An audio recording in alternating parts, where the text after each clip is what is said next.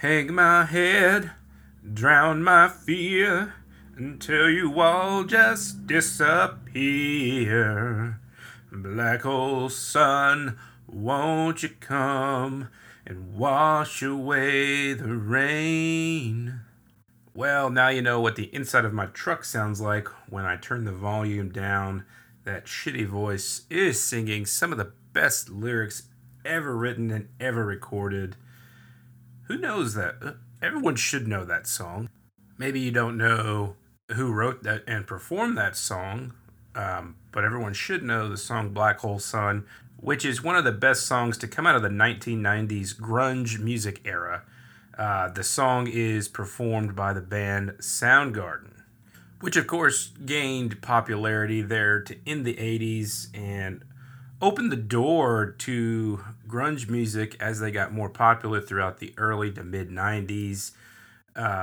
Really helped usher in the grunge era, along with another small band. I don't know if you may have heard of them, but they went by the name Nirvana. Very small band. Maybe you heard them, maybe not. But we're not talking about Soundgarden or Nirvana in particular as the topic of today's pod. We're going to talk about something that's a little bit more specific and that definitely relates to Soundgarden and maybe not so much Nirvana, but I don't feel like you can mention the grunge era without mentioning Nirvana, but I don't think that they're the best thing to come out of the grunge era. I just think they're probably the most popular, and that's what comes to mind when you think of it. But our topic today is the lead singer of the band Soundgarden. Does anyone know who that is? Do you know his name? Drum roll, please. That's right. If you guessed Chris Cornell, you're absolutely fucking right. And if Chris was still with us today, he'll probably agree that that was the worst drum roll of all time, especially considering his initial role in the band was the drummer and lead vocals. But soon after the band's formation, he handed off the responsibility of drumming to another member, which we will get into later in this pod. But he assumed the full-time role of lead vocals of the band Soundgarden. And folks, if you're familiar with Chris Cornell, arguably it really could be in the mix of the greatest vocalist of all time. If you're a fan of his, if you've listened to any songs by Soundgarden, Chris Cornell's solo career or some of the other projects he's been in, you can tell the man had serious range. He could hit high notes that just really seem impossible. I was watching this video last night about someone putting him on a scale, and he is trying to hit this high note. Now I can't remember what the note is, but when they put it up against some kind of simulator, he ends up pushing like 2 or 3 notes above that and holds it, and it's just insane. The man had such great vocals, and that's why he's considered one of the greatest vocalists of all time. He's definitely in the top 3, and I don't know. I'd have to write names down, but I want to say he could easily take my number 1 spot as the best vocalist of all time. That, in my opinion, but his music, including solo career and the bands he's been with, means a lot to me and my family. We're huge Chris Cornell fans, so to be able to make this pod specifically about him, I think it's going to be a lot of fun. It's going to open some doors to talk about some good music, good memories, and some other topics for future pods. So folks, before we begin, I just want to continue to show my gratitude for you guys, just due to all the support that you guys have given me in this show. You guys have continued to give me great feedback. I mean, this week alone, I've had a couple coworkers, shout out to Justin and Isai, talking to me about the show, telling me how much fun they're having listening to it, and sharing it with the people around them. It means so much to me, and it's little conversations like that make me want to continue to hit the record button and continue to put this content together for y'all. Everyone who's been on the Facebook page, the Twitter page, and email, You guys, and all the interactions on Spotify, the Q&As and the polls. You guys, continue. I want to continue to make this interactive for you guys. So continue to utilize those, and I try to make them, a little light and have some humor to them, guys. But I love hearing your feedback on Spotify in particular. Stephanie, I appreciate you responding and telling me that you love the episode. And I haven't forgot. You said you haven't watched Breaking Bad. I am a little disappointed. You're gonna have to watch that before our next get together. But let's not waste too much more time. If you like the show, if you love what you're listening to and you love hearing it, be sure to like it on all socials and follow it on Twitter and Facebook.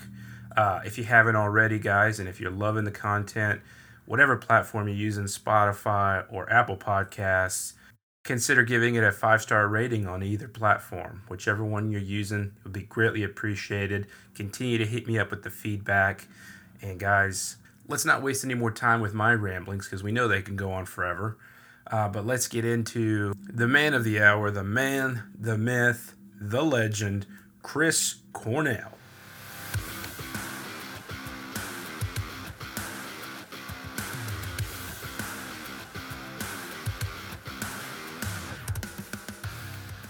Whoa, everybody, welcome back to All Screws Loose, Thoughts Unhinged.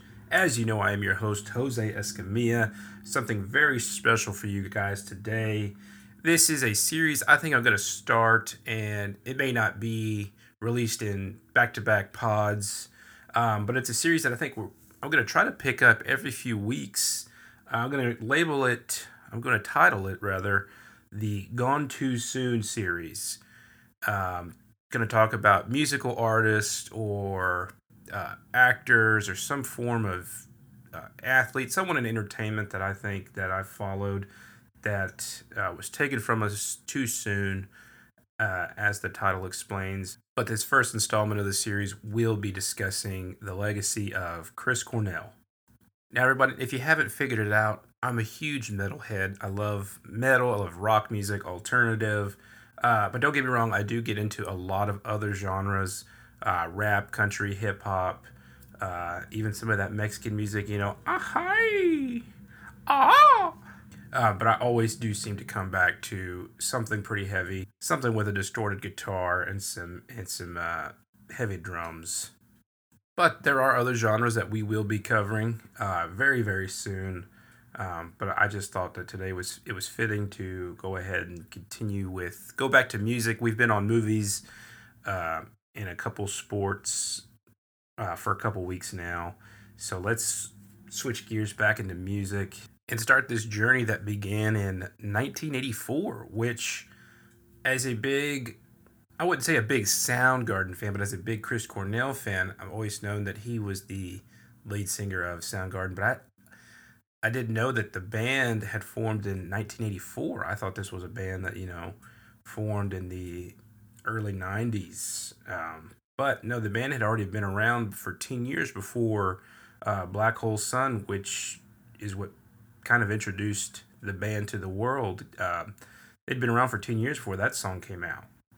But before we talk about the three main acts that Chris is most popular for, does anybody know what those three projects are? If you do, drop a comment. Let me know in the Q&A on Spotify or whatever platform you're listening to. Let me know, like, hey, yeah, I did know the three, and name them, or no, I did. I knew 2 out of 3 or 1 out of 3 or whatever. But of course, we discussed Soundgarden. I think everyone knows the band Audioslave, and another band that some of you may not know that you know, but if you heard at least one of the songs, their most popular song, you'll know what I'm talking about. But Temple of the Dog, which is just like Audioslave, it's a super group of other members of another band. But those are the 3 acts that he is most popularly known for, and with those 3 alone, has sold over 30 million records. 30 million. My goodness. What a career. What a legacy. Definitely well deserved. And as I've talked about earlier, if you don't know, Chris Cornell is no longer with us. He passed away on May 18th of 2017. His life came to a tragic end when he died by suicide by hanging. And he was actually on a tour with Soundgarden, and while on tour is when he decided that he was going to take his own life, unfortunately, which just shows you just how impactful depression and anxiety and other factors can have on a person. They seem to be, at the top, at the peak of their lives and careers and happiness. In a snap, they're gone, because these things creep back up and they take a hold on somebody and just wreak havoc. Another person who Chris was actually close with, who unfortunately also took his own life, Chester Bennington, who's most famously known for being one of the lead vocals for the band Linkin Park. But we continue to honor people like them, people like Chris and Chester, by telling the story of their legacies, continue to enjoy their music and art, and keeping their memories alive through things like this, and just listening to their music. One thing about Chris and how much we do love Chris Cornell in the Escamilla household, our 2-year-old son has an elf on the shelf that we bring out every year, Christmas time, and the name of the elf is Cornell. And those of you who are parents and do participate in the elf on the shelf every year, the sheer panic of waking up at 7:15 in the morning.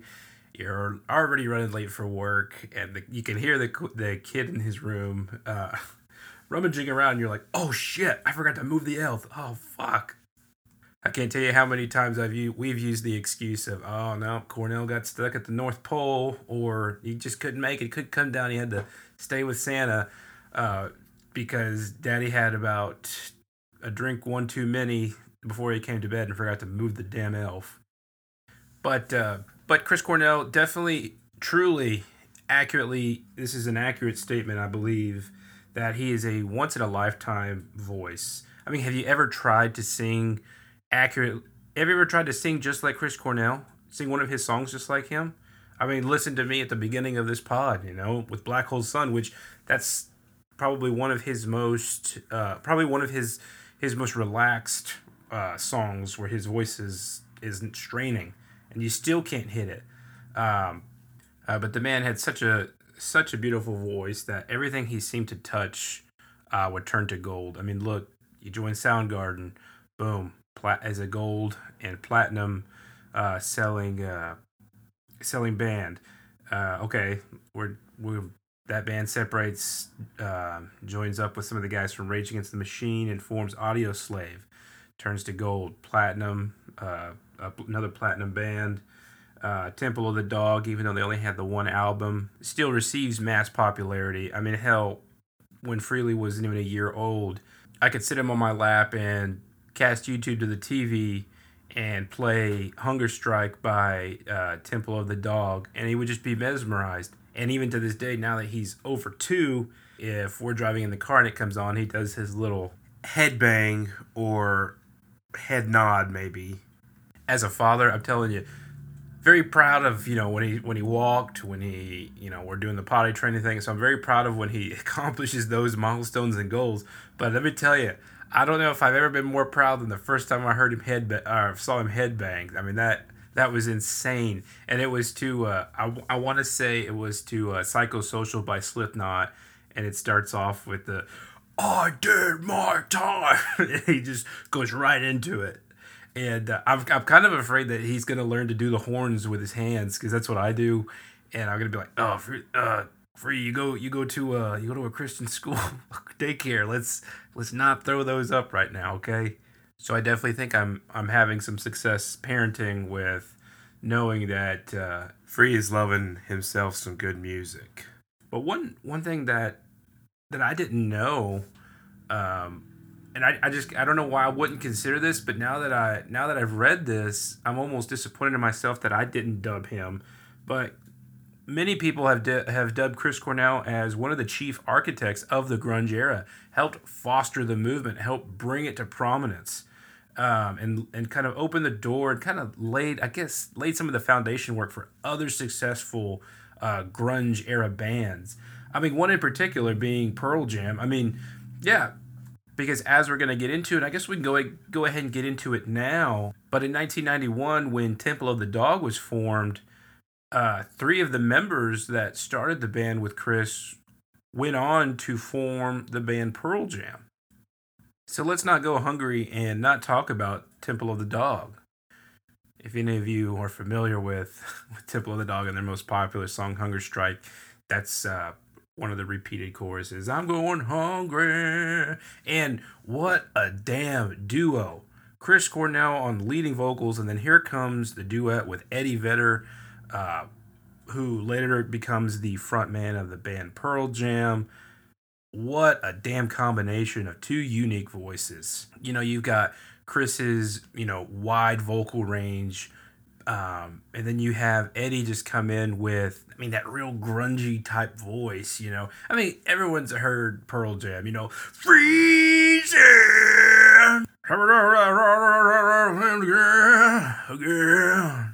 Holy shit, I'm really letting go of some insecurities and self-consciousness in this pod, and I'm doing it all for you guys, baby. But in the early 90s, it's somewhere in between the period of, 1990 and 1991. Chris returns from his first tour supporting the Soundgarden's first album. And the day he returns from his tour, his good friend and roommate, Andrew Wood, dies of a heroin overdose.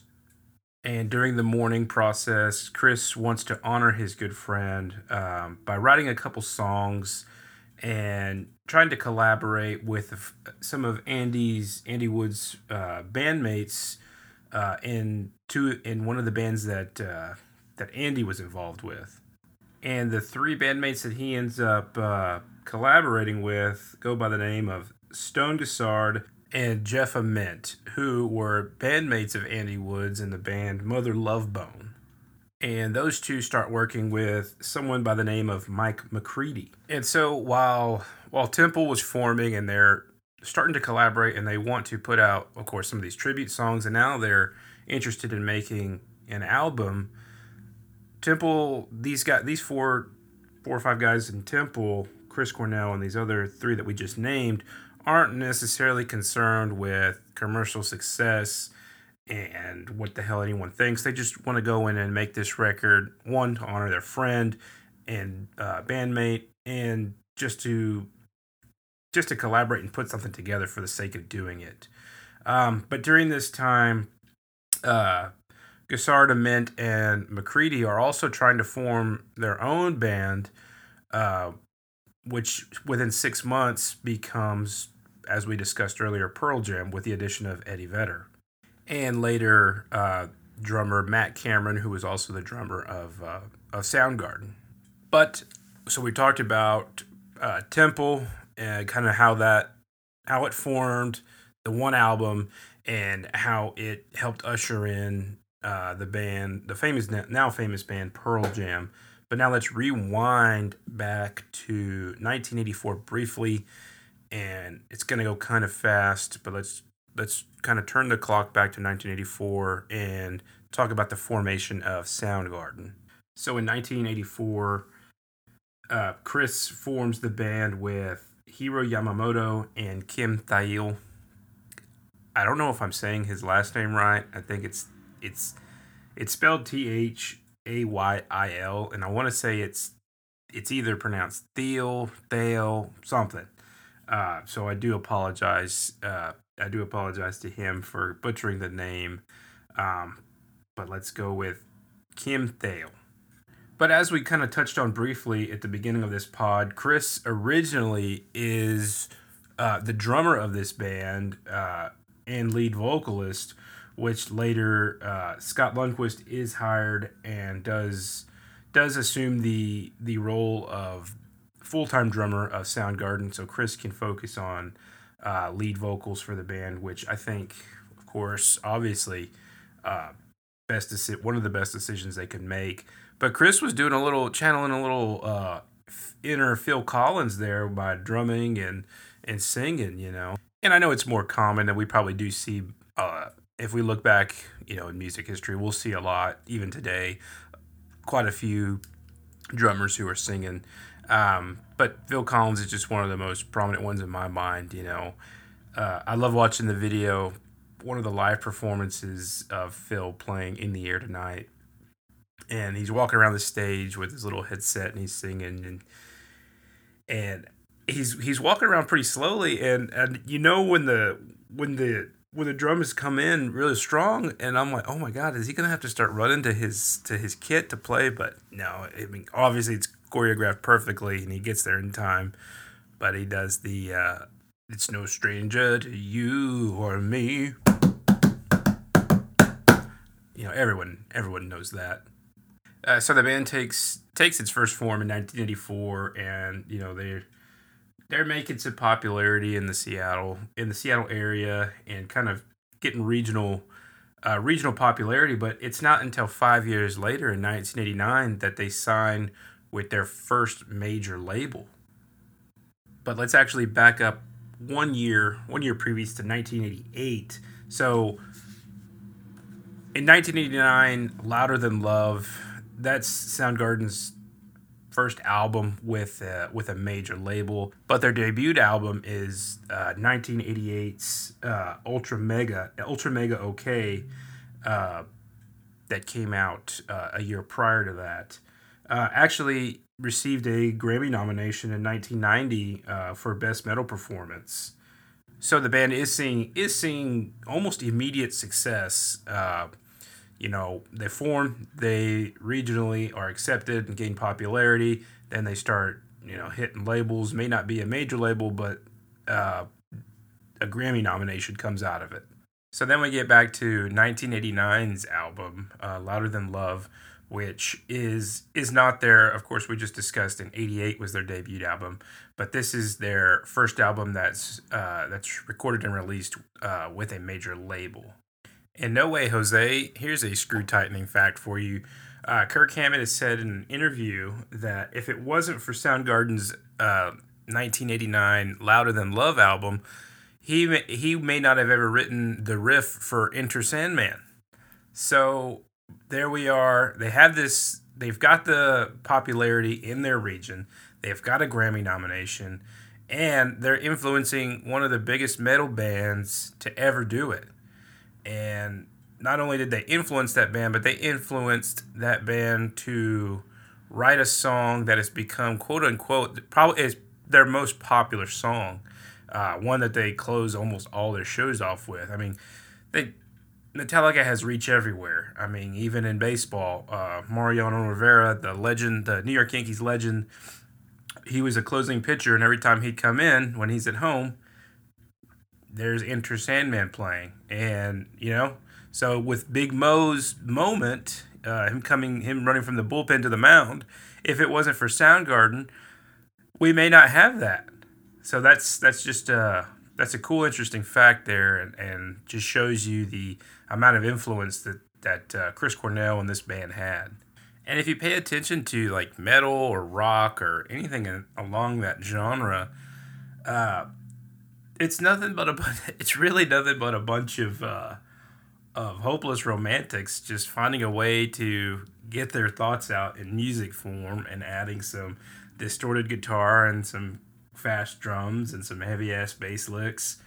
I feel that a majority of rock songs are just love songs. People think that rock songs are angry or metal songs are angry. A lot of it's a love song. A lot of it is about women.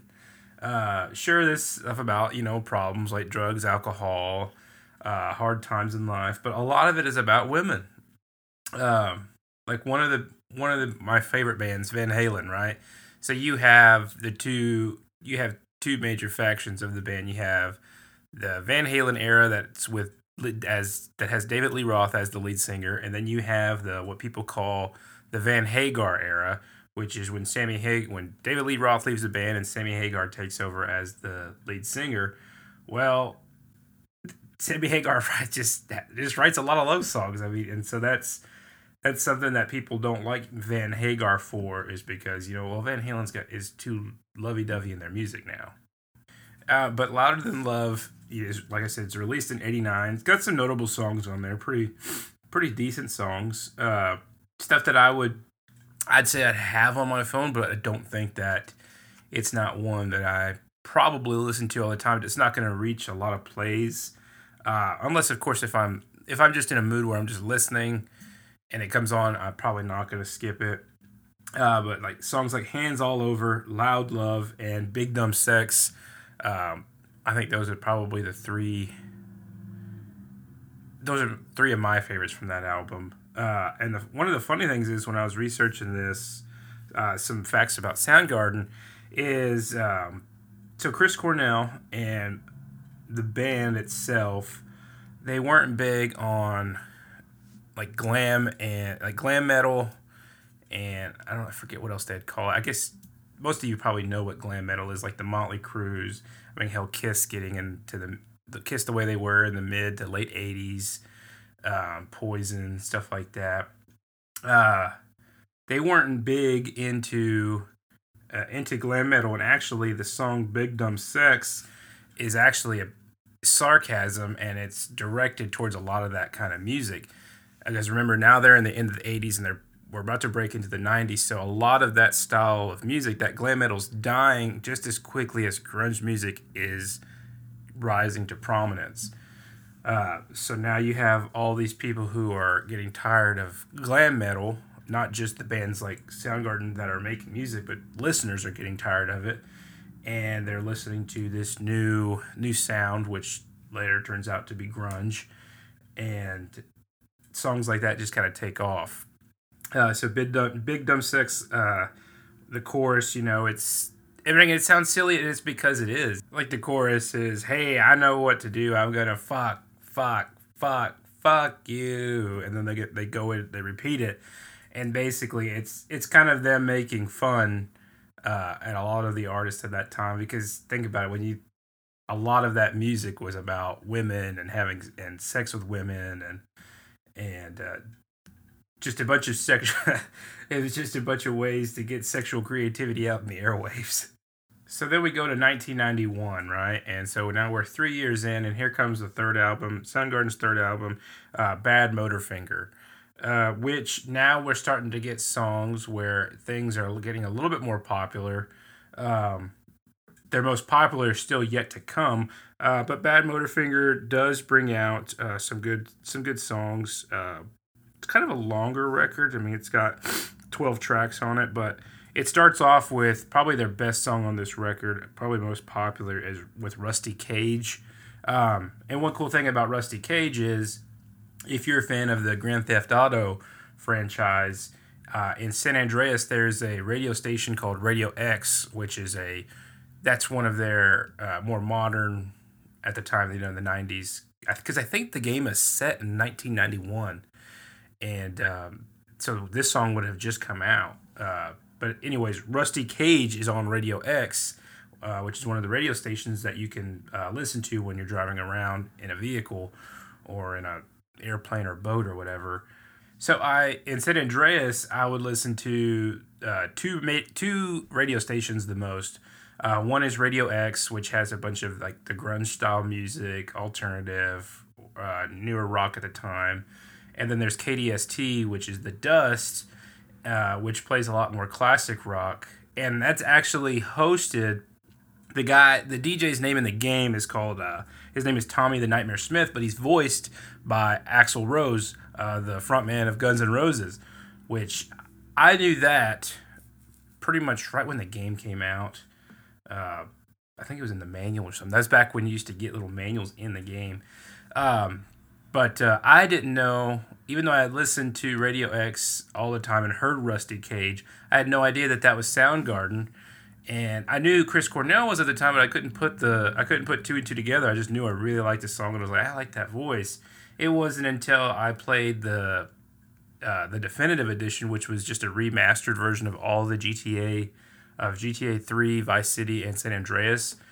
When it came out in 21, that's when I realized, holy shit, that's Chris Cornell. And I was like, oh, that's Rusty Cage by Soundgarden. What? So, kind of embarrassing that I didn't know that, being as big of a Chris Cornell fan as I am. But so that game probably came out, and I shouldn't have been playing it, but that game came out when I was like in third or fourth grade, and so that's about how long I've been listening to music that he's put out, and we'll get into this later, but Audioslave coming out in 2001 and 2002.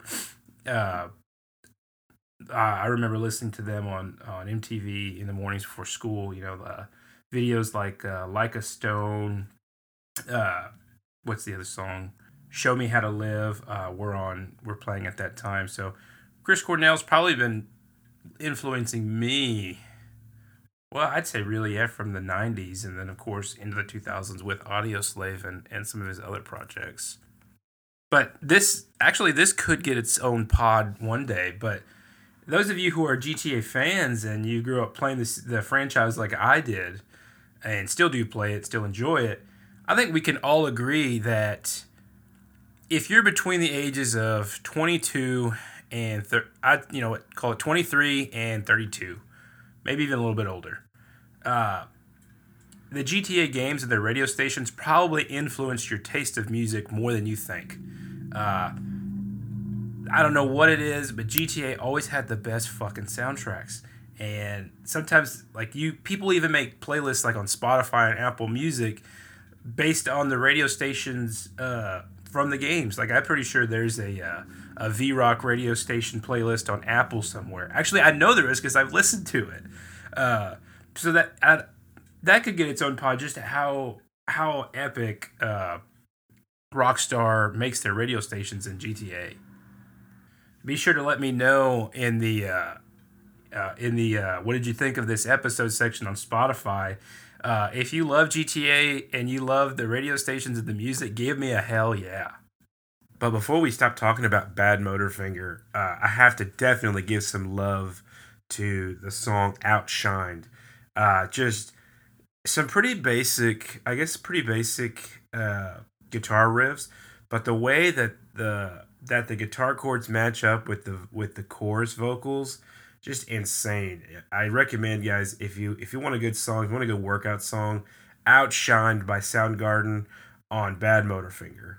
So things are trending in the right direction post 1991 for Soundgarden and for Chris Cornell.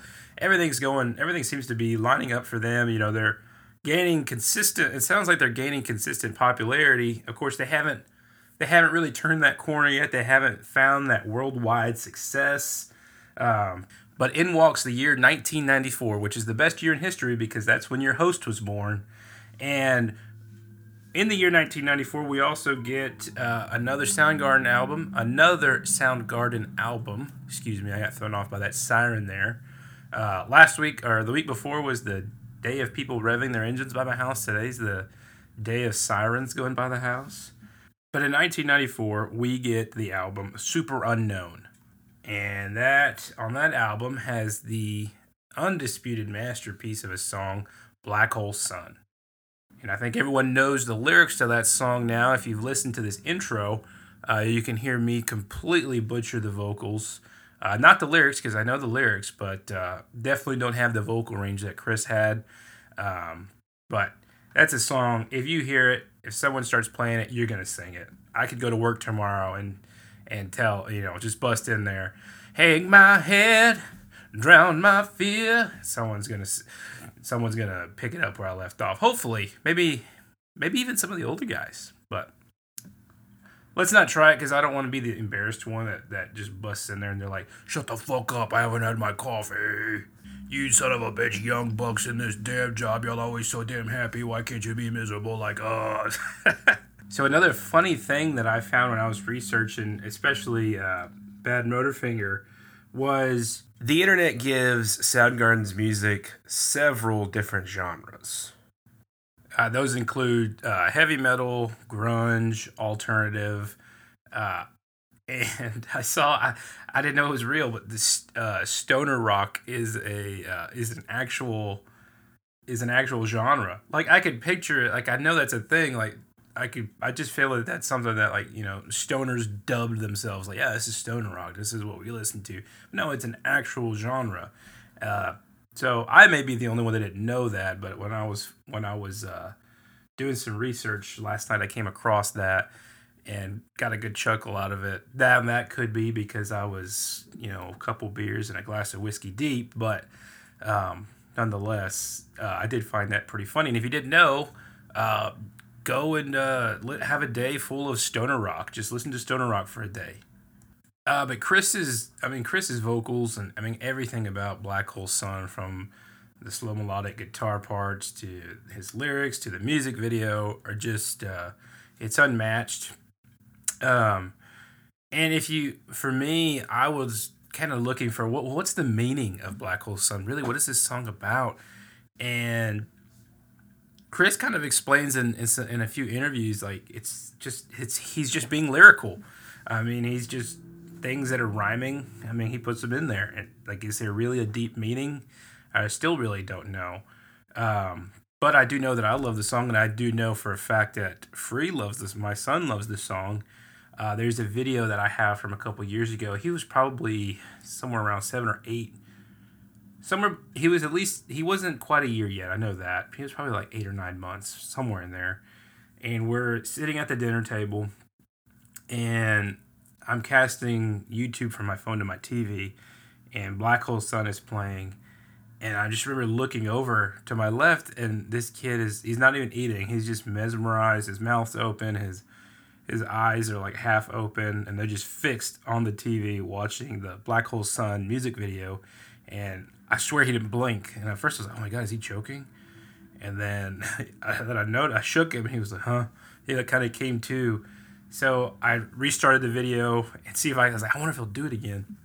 So I recorded his reaction, and sure enough, he's mesmerized by it again. And even to this day, I think we touched on it a little bit earlier, he gives that little head bang when that song comes on. So that's my boy. And so I've harped on Black Hole Sun, I don't know how many times. That's Soundgarden's masterpiece. How can you not? And it's one of the most uh, influential grunge era songs, one of the most influential rock songs, and one of Chris Cornell's most influential songs. And so if you're wondering, what is this song? I've never heard this song. I really don't know where the hell you've been your entire life. But the next time you're doing something, you got your headphones in, or you're listening to music, just cue it up, play it next, and listen to it. I really can't see how you'd be disappointed, but I've been wrong before. So the last time I talked music on here, I was talking about Kiss and how they couldn't find, chart success, and the highest they ever peaked was like number 7 or 8. Well, 1994's album, Super Unknown, debuts at number 1 on the Billboard 200. And so it's a solid album, and it gets worldwide popularity. And it's not like it's just a one-hit wonder. It's not like it's just a Black Hole Sun carries the whole thing. One of the other good songs, and one of the most popular Soundgarden songs, is "Fell on Black Days," which I actually have to give credit to SiriusXM Turbo, to be specific, for showing me that. When I got my wife's car, her newest car, a couple years ago, we got the SiriusXM thing, and she listens to it. She listens to Turbo all the time, so I just continue to pay for it. And Turbo plays a lot of the best rock and metal from the 90s and 2000s. I listen to the damn radio station so much, I know what the ad is. I know what they say every morning. So my wife gets up before me, and she does her hair and blow dries her hair and does her makeup and all that stuff. Which she doesn't wake up the kid, but she'll wake me up, which is crazy. So I don't even have to set an alarm anymore. I hear the damn vroom, vroom. Welcome back to SiriusXM Turbo, hard rock of the 1990s and 2000s. And I'm like, fuck, I'm already late for work. So she'll come in the room and she'll start, she's a very big morning person, and I'm not. And she was like, "Oh my God, we gotta go to Target today after work, and then we're gonna buy Freely this Easter basket." And all the while, Sirius XM Turbo is playing in the background, right? And I can't hear it over her talking, and I guess she can hear it. And the one band she cannot stand, which I agree with her, I hate the band Tool, and she hates it.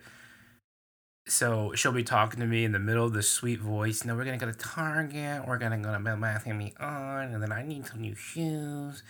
And then here comes Tool starting, and it's like her head goes all the way. She does the little Exorcist 360. You can hear the neck crack, and she just runs over and turns off. She's like, "I fucking hate Tool." Goes from that sweet little angelic voice to "fuck Tool." And she only ever gets that voice with like one or two things in life. One is when Tool's on.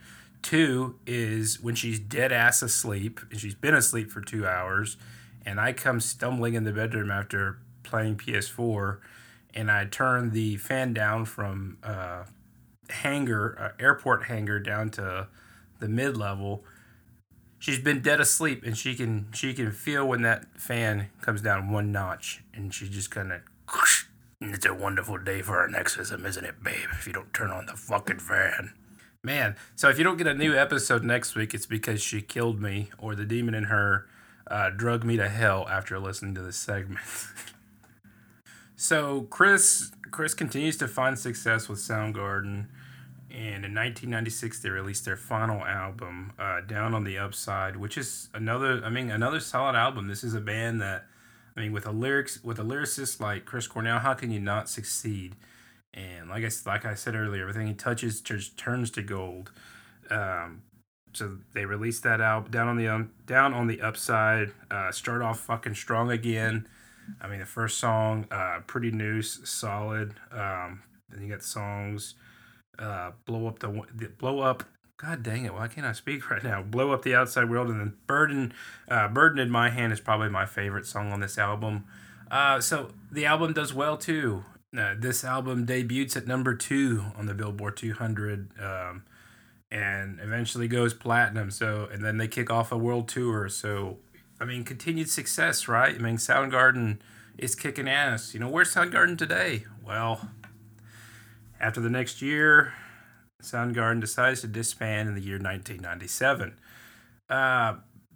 Chris and other band members kind of citing that the band became more of a business, and the business took precedent over the band. So now you have, it's kind of the same old story when it comes to rock bands or any musical group or anyone that rises to fame in a group.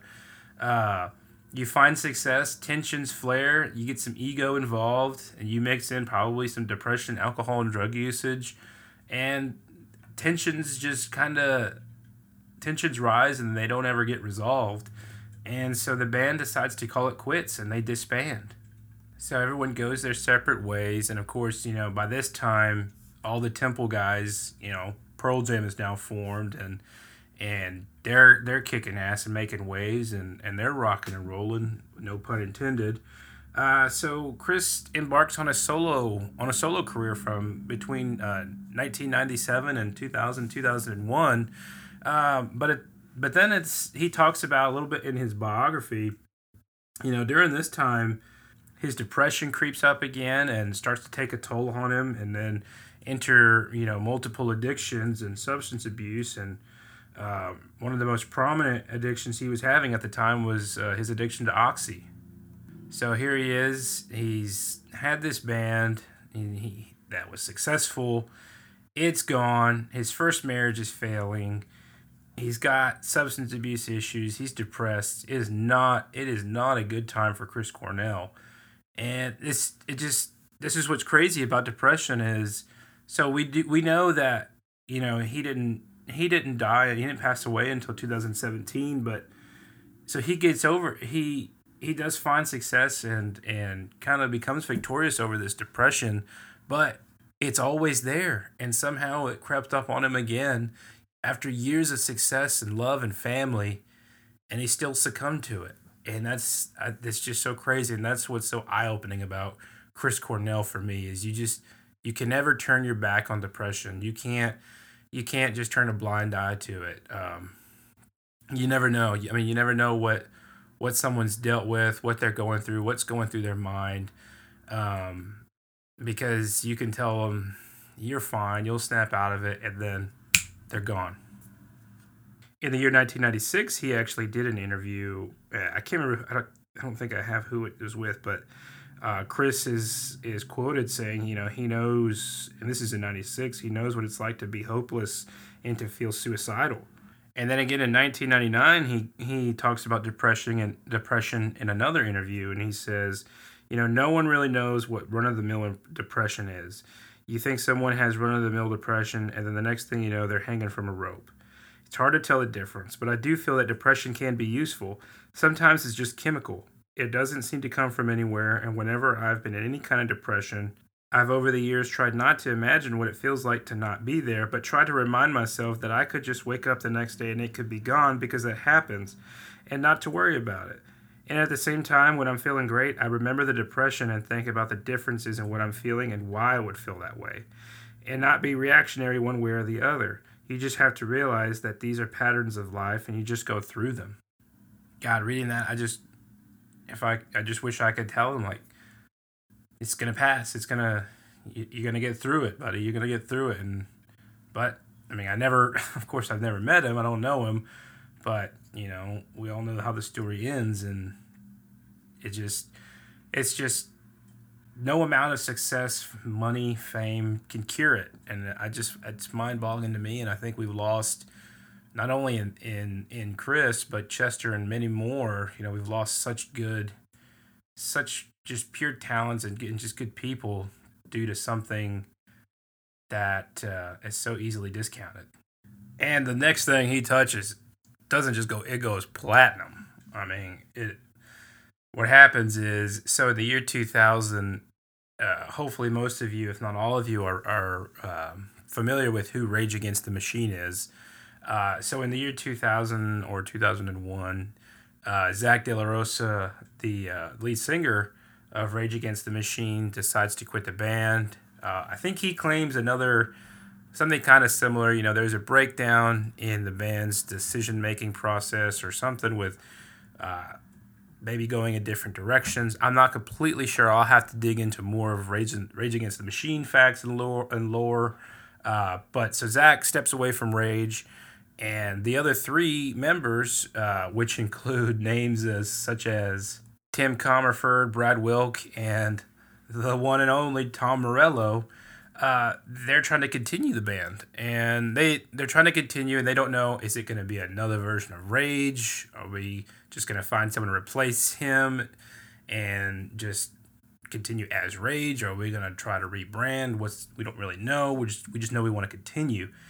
And so they don't necessarily want to sign another rapper type lead singer like Zach was, but they get notion. I think it's from one of their managers or someone. It's someone close to the band says, "Hey, Chris Cornell of Soundgarden's available," and almost immediately do they just hit it off and basically strike gold. I mean, it's just it's like you could put him with any band, and it's like, you're the guy we've been looking for. It's almost like Chris is one of those guys who you've never met him in your life, but it's like the chemistry's always been there. So from this and from all this chemistry, Audioslave is born, which I'm a huge Audioslave fan, huge. And if you're somewhere in my age, I'm 29. If you're give or take, 5 years on either side, over or under, you've definitely heard Audioslave before. And hopefully you like Audioslave. I haven't really met many people that don't like Audioslave.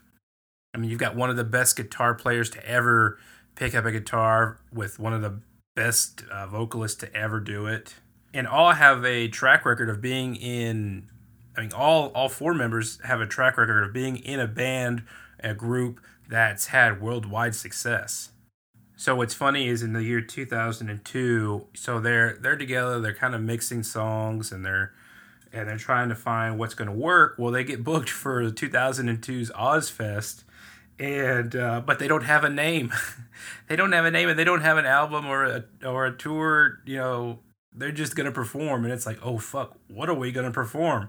We don't even have a name. We don't even have a date to release whatever the fuck it is we're gonna release. But if I'm not mistaken, I don't think that they play Ozfest. That could be wrong. If someone knows, of course, if you know that information and I have that wrong, hit me up. Let me know. Be sure to hit up the Q&A or in the interact section and say, "Hey, dumbass, they did play, and this is what they played because I was there." But I want to say that there was like a rumor or something that the band broke up. I think it was some kind of high drama, like right when they form. Chris Cornell and Rage are going to form Audioslave, and then, oh wait, no, something happened. But it was, I think, if I can remember correctly, it was a miscommunication too. Like, it was maybe wasn't a major difference as people thought, and so people immediately jumped to, oh no, they broke up, which they may not have. Regardless, there was some high drama, but they ended up clearing the air and went forward with forming Audioslave. Which Audioslave is probably what I know Chris Cornell for most. Because, I mean, yes, Chris Cornell was successful with Soundgarden in the 90s, but, I was born in 94, and, the first, up until 97, that makes me only 3 years old, and, I really start recalling stuff around 4 or 5, I guess, and so that's right around the time when he forms Audioslave. So, yeah, how it was for me in my house when I was growing up. So I was the youngest of the kids living in the home, like I was living in some kind of orphanage. So by default, I was the one who had to get up first, take a shower, get dressed, and be ready for school. Right? That's just how it was. Me and my brother shared a room, and it was always, get up. You're the one that you gotta get up first, so I can stay asleep. So I just always remember eating breakfast in front of the TV while everyone's running around getting ready for school.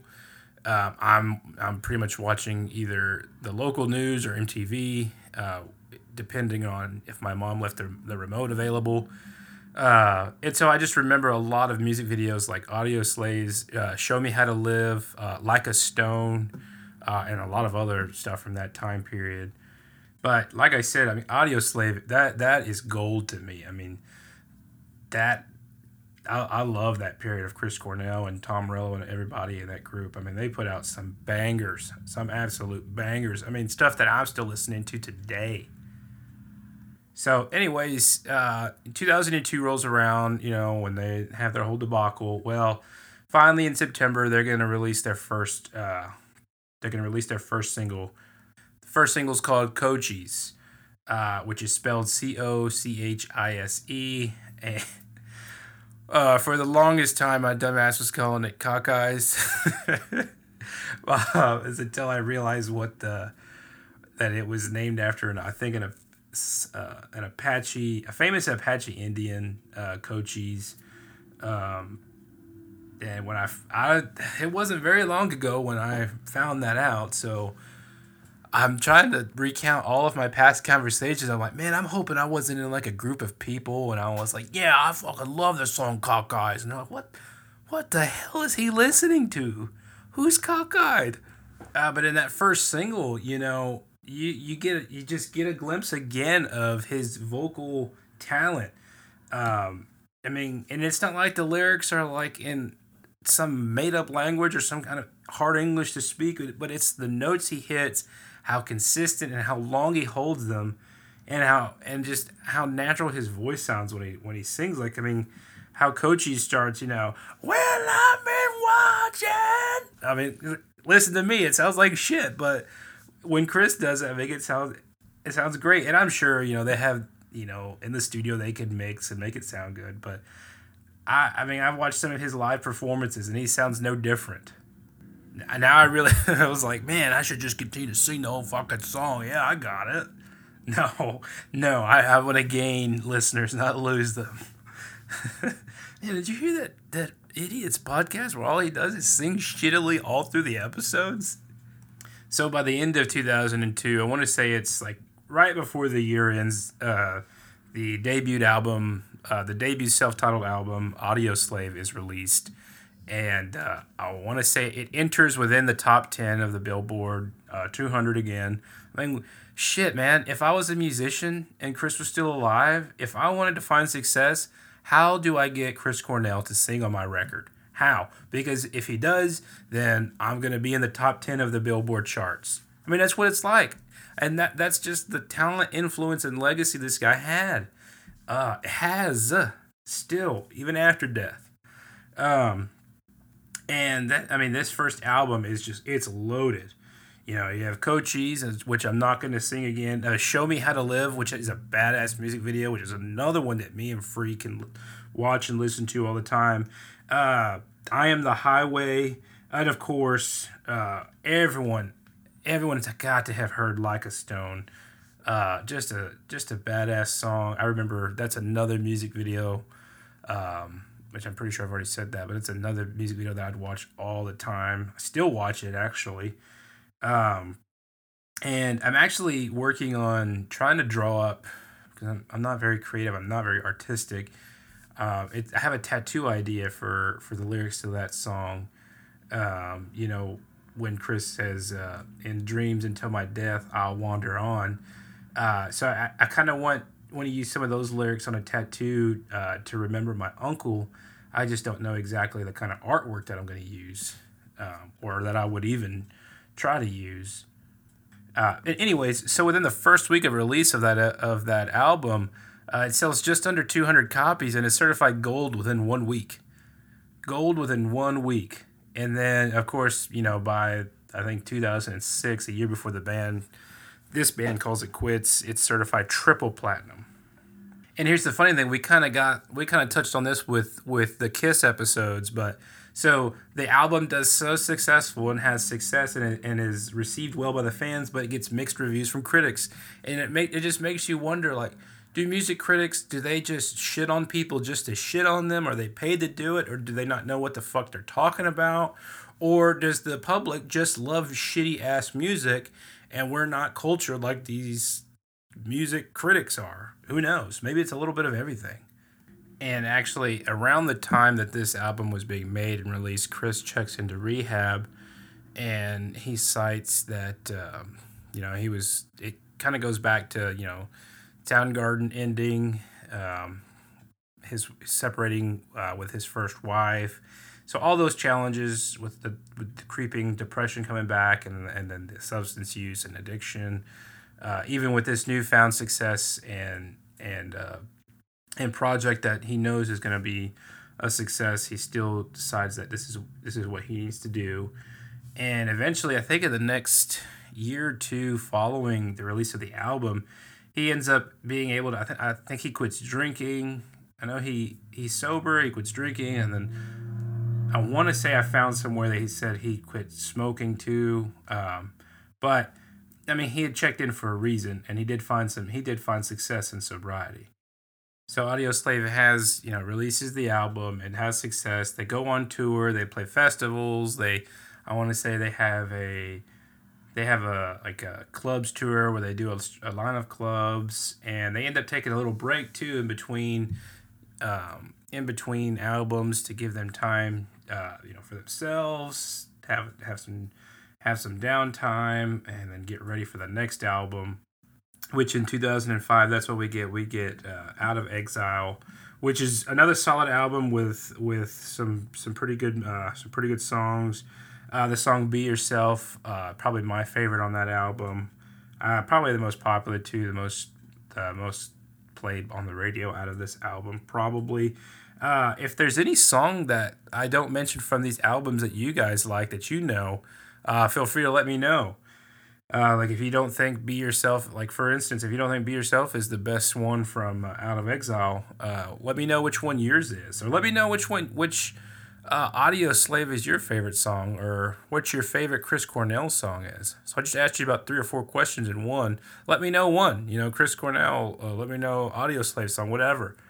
I'd love to hear what you guys think about this. And then in 2005, and I want to say this is in May of 2005, The band plays a free show in Havana, Cuba. I almost said Cuba. Been watching too much Scarface. I saw the band Audioslave play in Havana, Cuba. I wanted to tell that Hassa Castro, fuck you. I mean, and this is when Castro is still, Fidel Castro is still ruling the island. And I want to say the band had to front up their own money, like $1 million, and I think this was the United States government had to get involved to make this thing happen. So it's a big deal. Not only is it the first concert in socialist country Cuba, but it's a free concert too. And I want to say the venue that they used itself was created to hold protests against the United States government. So definitely took some serious balls and some guts to do this and to see it through and not just quit on it, but so like they made it up that they wanted to do it and they saw it through and got it done. So if you haven't checked it out, look it up on YouTube. I'm sure you could find some footage of that concert. It's actually, I think it's an album too. I think it's just called Live in Cuba.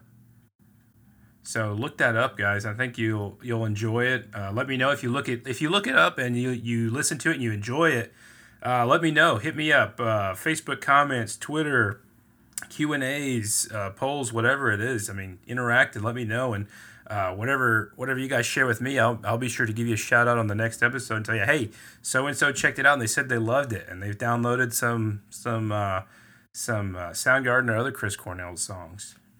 So in 2006, Audioslave releases their last album, Revelations, which is, I mean, how many times do I have to say it? It's a solid album, damn it. You could take the words right out of my mouth. So a solid album. But the one thing I want to talk about this album is the ad campaign to kind of sell the album. So if you're not familiar with Audioslave's logo, it's like a flame, right? And so this is 2006, and kind of like if you're my age or whatever age you are, I'll just kind of speak directly to how what I was doing at that time. So I was in middle school. I was in like 6th or 7th grade, right?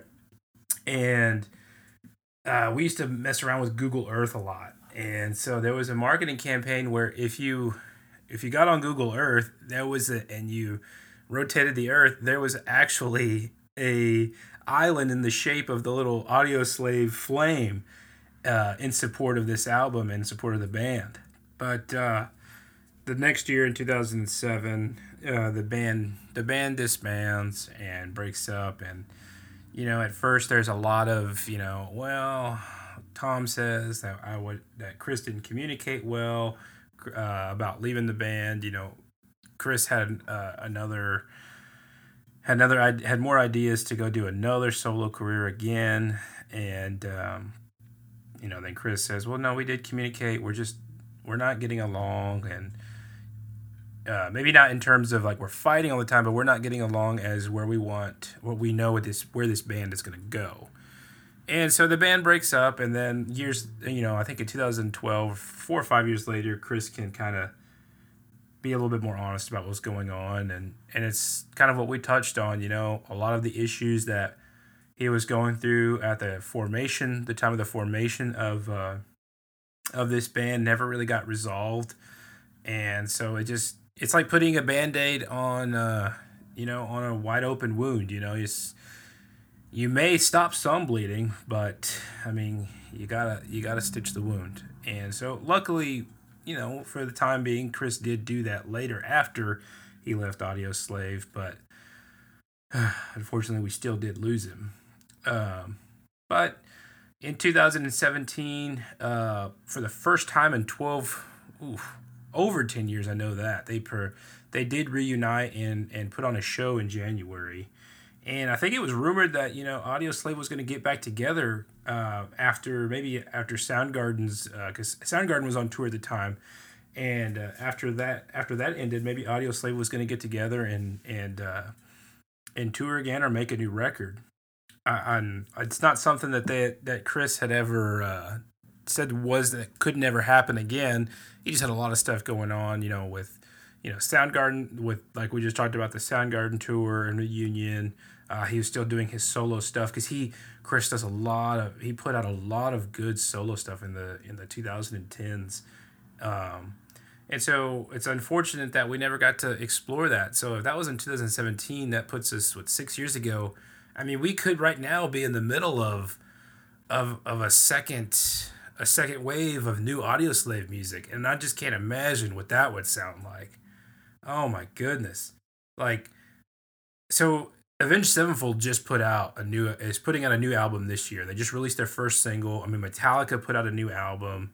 I would love to see a tour. I would have loved to have seen a tour with, bands like Metallica, Avenged Sevenfold, Audioslave, maybe, or Slipknot is still very active, and still they just put out a new record last year, The End So Far, which is really good. If you're into metal, if you're into Slipknot, stuff like that, give that, if you haven't already, give that a listen.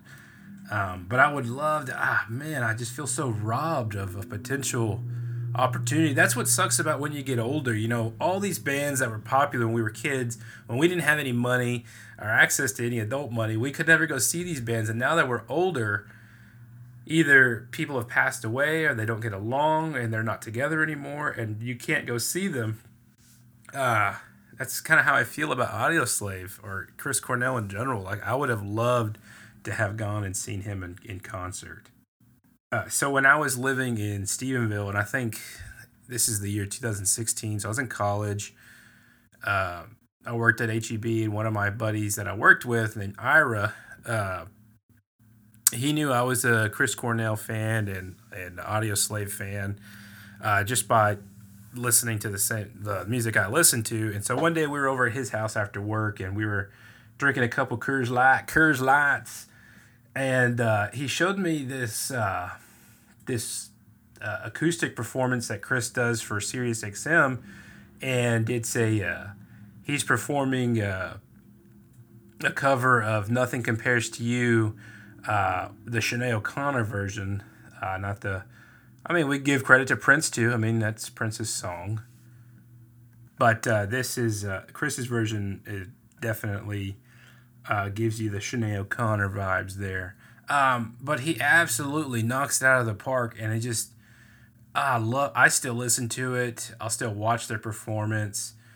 I mean, he knocks it out of the park, and I mean, hits the high notes. I mean, his voice is spot on, man, and it's crazy because he's playing, he's playing the rhythm acoustic. He's playing the acoustic guitar. He's playing the rhythm, and he's just sitting there, his legs across. He's playing, he's singing, and I'm just thinking, like, how talented do you have to be? Like, if I was sitting like that, I couldn't play and sing. I would say, just like everything else we've pretty much talked about today, if there's anything that you're going to check out from today's episode, guys, if there's one thing it is, check out Chris Cornell's acoustic version of "Nothing Compares to You" in the SiriusXM studios. It is awesome. If you're hurting, Linda, like Dwight Yoakam from Sling Blade, I'm hurting, Linda. If you're hurting, if someone did you wrong, or if you're just in a sad mood, put that son of a bitch on. And if you don't cry, I'll give you $5. No, just kidding. But if there's one thing that you guys look up today from today's episode, it'd be that video. Watch that performance and give it a listen. I think you'll be pleasantly surprised. And of course, please let me know if you do it. I want to hear what you think.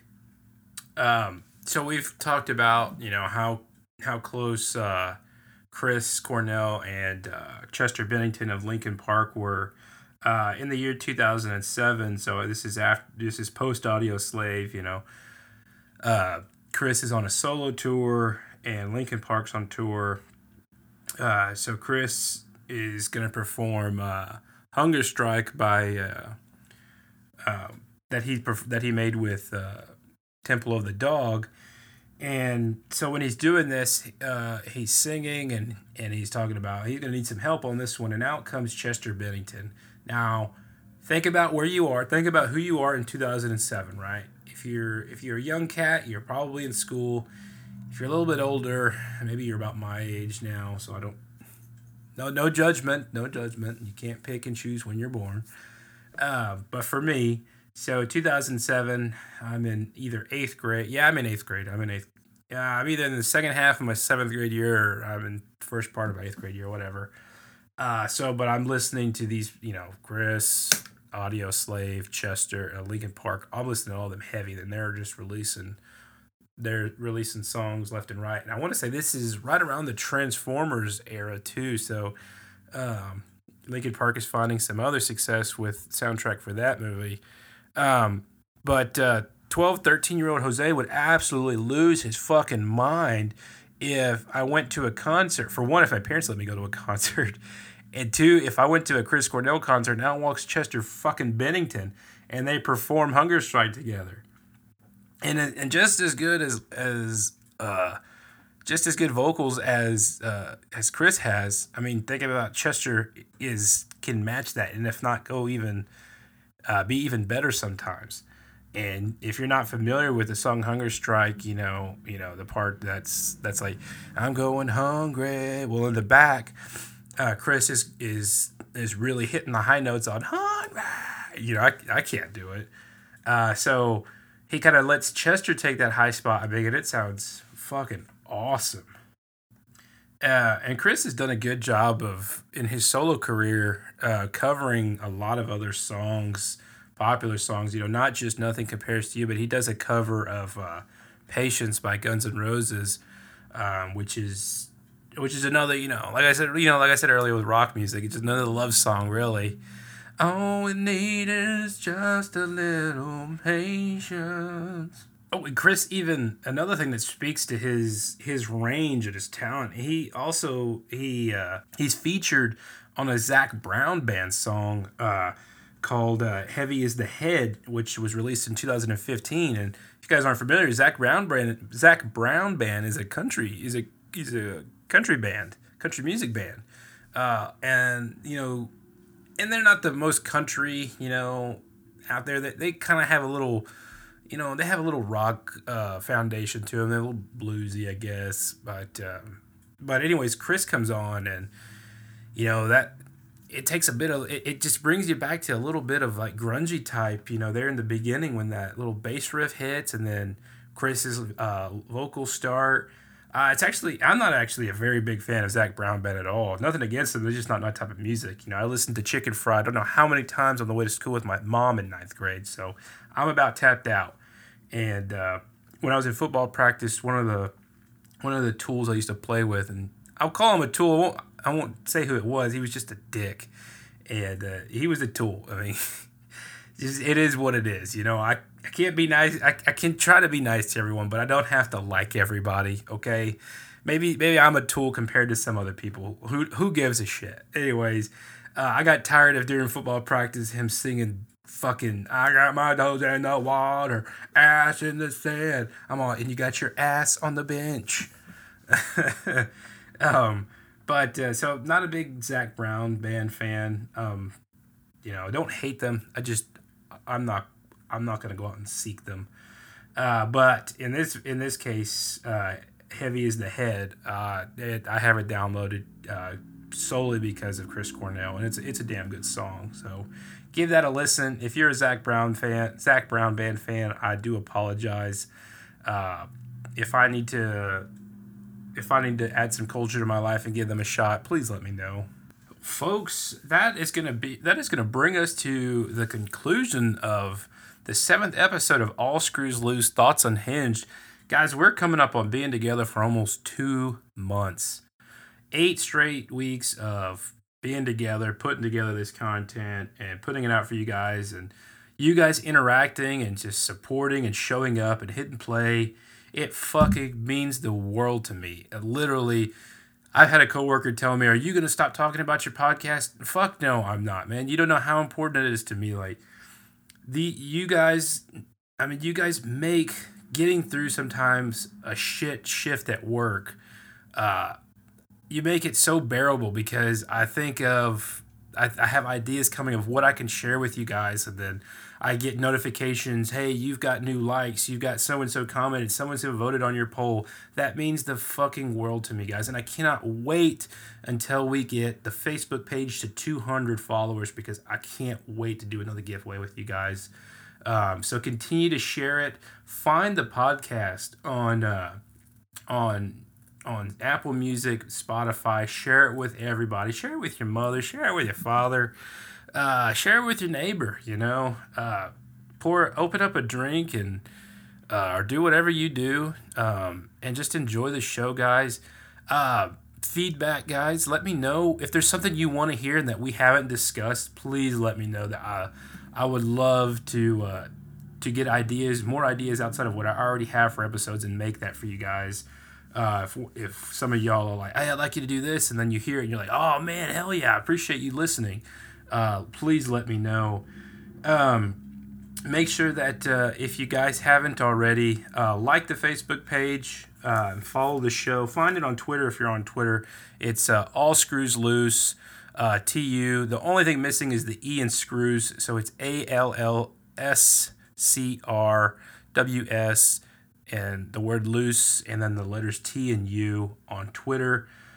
You can find my link tree on the Facebook page. It has a link to all the socials. So check it out, guys.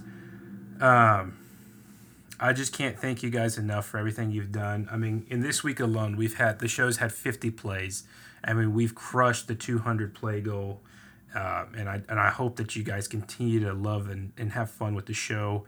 If you haven't already, check out last week's episode, guys. Last week's pod, I had the Too Drunk to Theory host, Ship and Kit, and we had a blast. The only thing I wish I could change is, God, it was so poorly mixed, and I don't know what the fuck was going on with my input and output. Oh, it drove me insane. But I couldn't let that content go to waste, and so if you guys have braved through that episode, I do appreciate it and do apologize for the poor mix, guys. I've got it figured out now where it's not going to happen. I've got my input and output fixed. So when I hook up multiple microphones and headphones, we're not going to have that issue. But guys, the conversation with those two, those are some good guys, and they've got good content on their pod. Too Drunk to Theory. Find them on Spotify and Facebook. I mean, we just fed off of each other left and right, and we had a ton of laughs, guys. That's not going to be the last time that they're on my show, and check them out, guys. If you're into paranormal or true crime, Too Drunk to Theory on Spotify. Give them a listen. The episode that I recorded a few weeks ago with them is going to be released, where we just kind of talk about some of our old work experiences together, and how shared about how much of laughs we had in such a shitty work environment. And not to toot my own horn here, but they kind of touched on how the morale and attitude kind of went down a little bit after I left. But guys, I so appreciate you guys being here. I can't wait to see y'all's interaction with this episode, and I hope that we can continue to grow, everybody. And I hope everyone had a good Easter weekend. I hope you ate some good food. Personally, tonight I'm going to be grilling up a nice tomahawk steak. It's going to be my first tomahawk ribeye that I've ever cooked. So I'm hoping that comes out well, and I'm hoping everyone had a good holiday, and I hope everyone's just being safe. I hope y'all are having fun. So guys, so long from All Screws Loose, Thoughts Unhinged. I will see you guys next week. Have fun. Be safe. Love you guys.